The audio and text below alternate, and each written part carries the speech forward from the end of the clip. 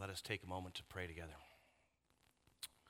Holy and gracious God, we thank you for this glorious day on this glorious part of your creation.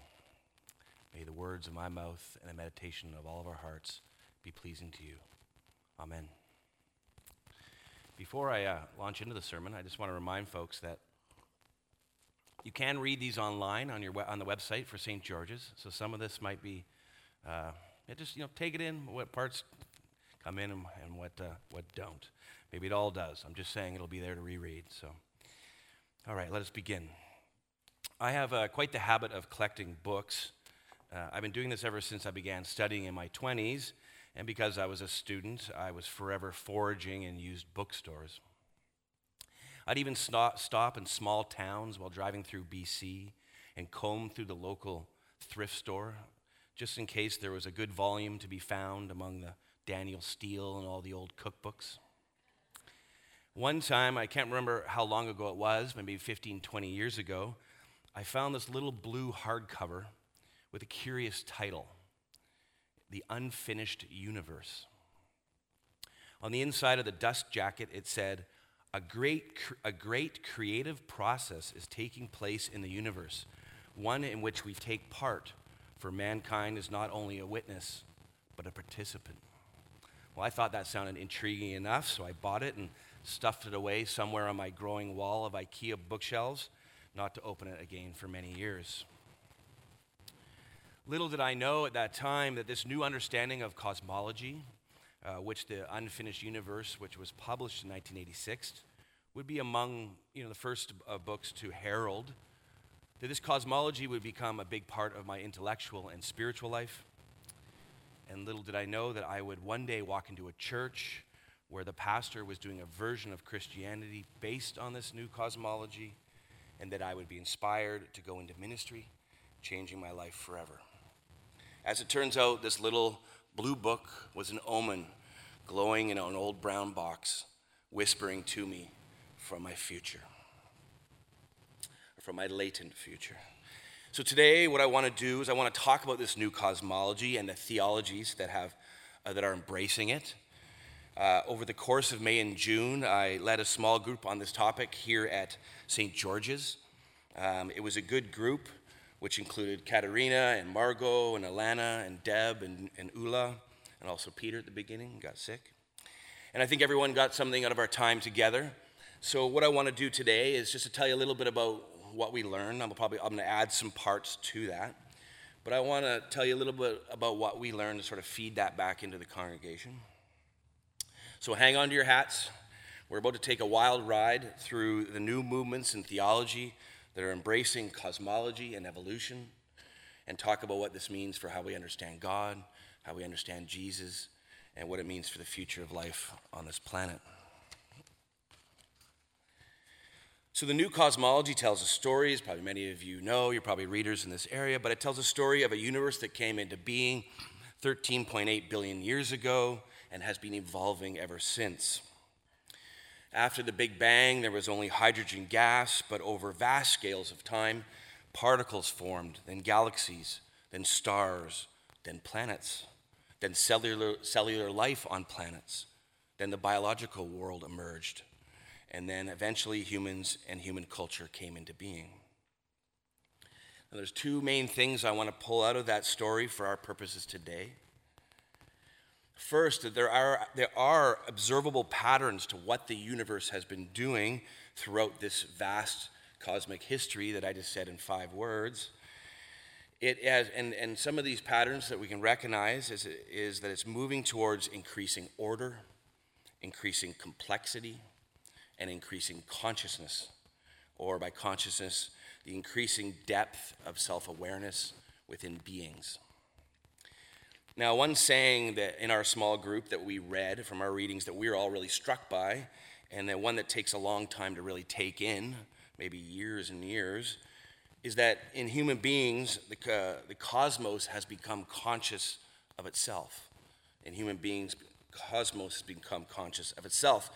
The interior conscious dimension of the universe has now developed to such a degree, at least here on Earth, that the cosmos includes creatures that can contemplate the cosmos itself. That's a pretty amazing and mind-bending thing to consider.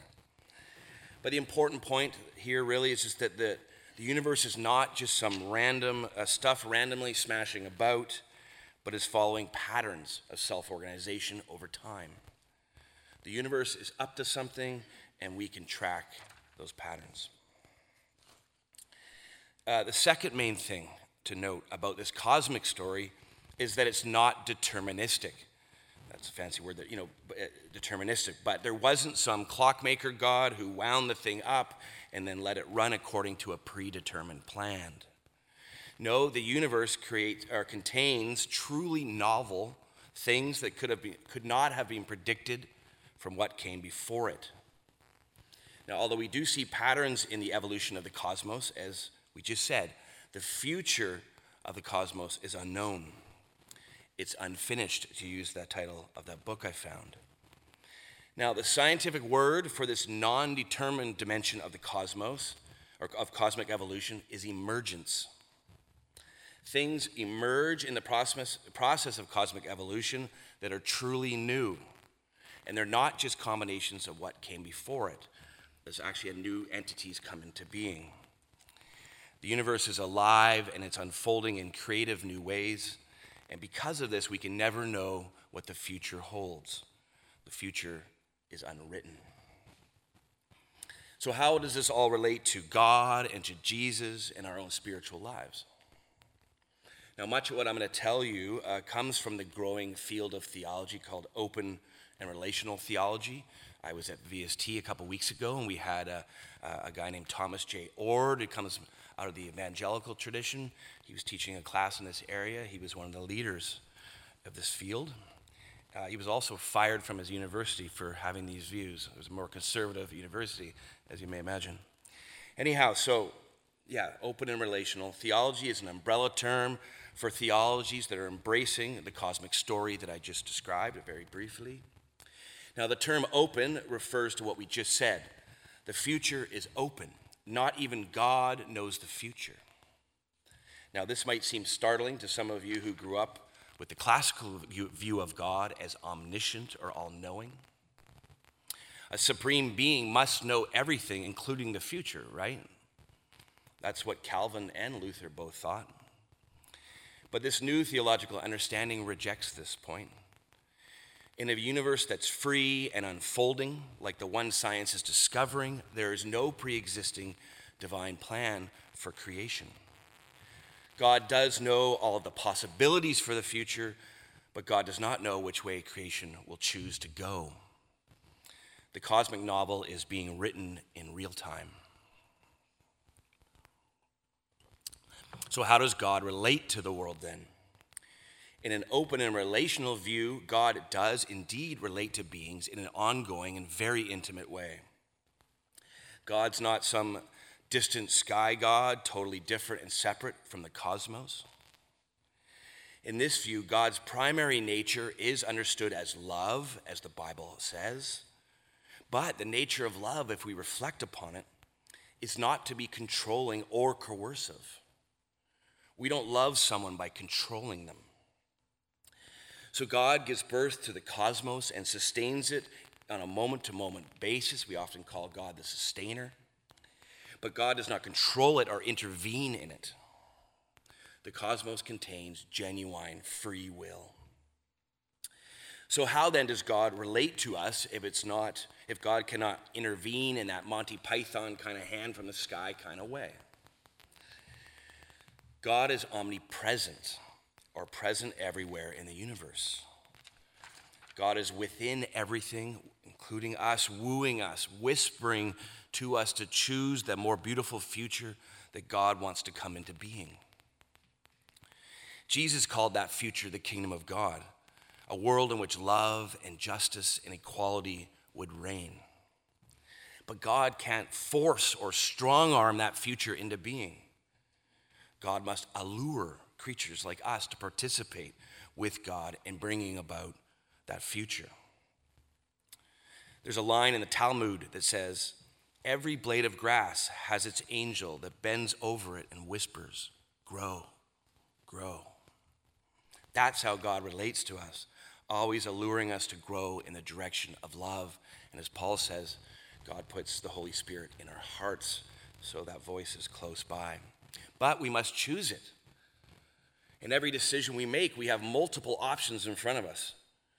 We can choose on a spectrum from love to full-blown evil. Of course, we're never fully free in our choices. We are, of course, influenced by our culture and our biology and our moment in history and our families and so on. But we do always have some modicum of free will despite these restraints, and God's constantly wooing us to choose the next right thing. That's the heart of our spiritual practice, this moment by moment choosing to act a little more in the image of God. And of course, we often fail or stray off course. We are, after all, human, all too human. But when we stray off course, we turn back and we turn back. We try once again to choose the actions that will bring a little bit more of the kingdom of God into being. And of course, things like prayer and worship together, singing, reading scripture can all help us become capable and more primed to choose the direction of love. Now, our exemplar for this life lived in the image of God is, of course, Jesus. Jesus is the Word made flesh, as we heard in John. But what does this mean exactly? The Word is the logos or the mind of God. So the word is interchangeable with logos, and logos means the mind of God. But in the Old Testament, it's interesting, that same word is just referred to as wisdom. And in many places, including our readings today, the Bible asserts that the mind of God, or wisdom of God, is working throughout all of creation.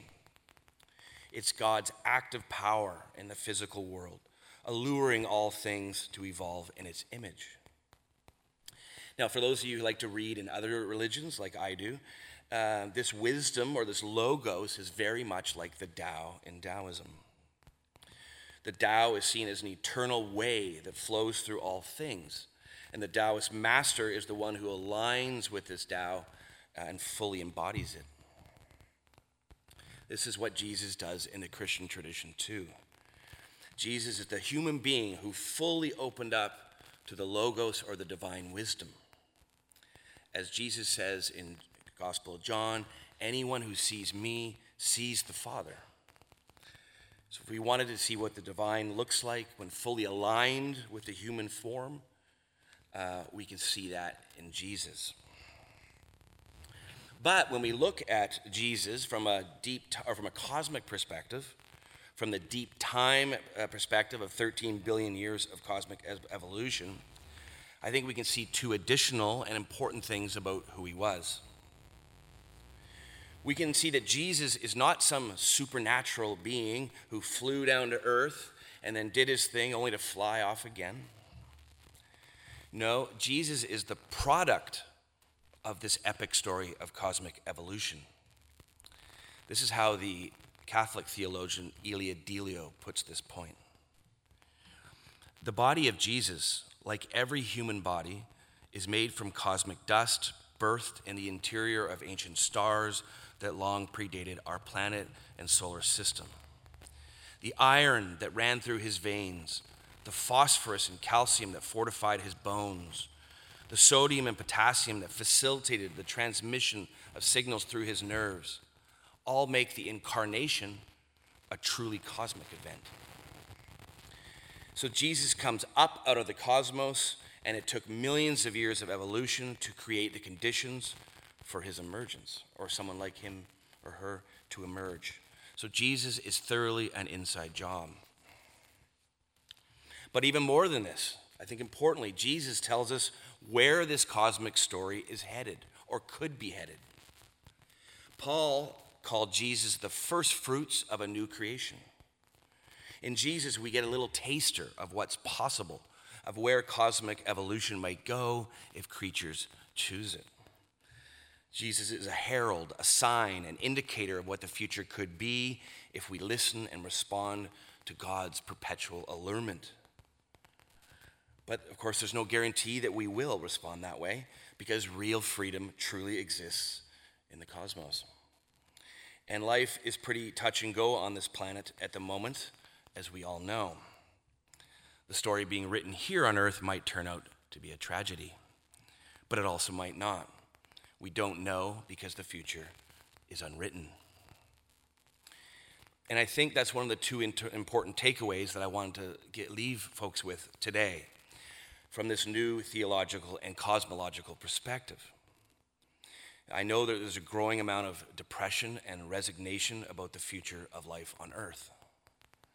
I read an article last week that said climate despair is making people give up on life.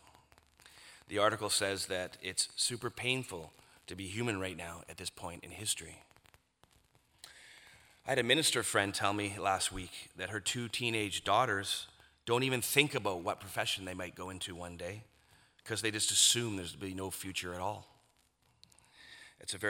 What's the point of even thinking about these things then, they think. This is heartbreaking stuff to hear, and I understand it, truly. But I think we need to realize this truth that the future is open. Nothing is set in stone. Nothing is predetermined, including total planetary disaster. Sure, the heat is on and the walls are closing in. I will grant that. But nothing is certain.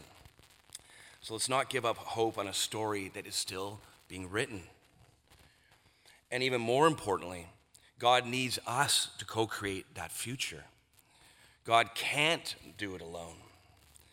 God's eternal and undying love means that God has let creation be truly free. So God needs creatures to participate in bringing about the world God desires.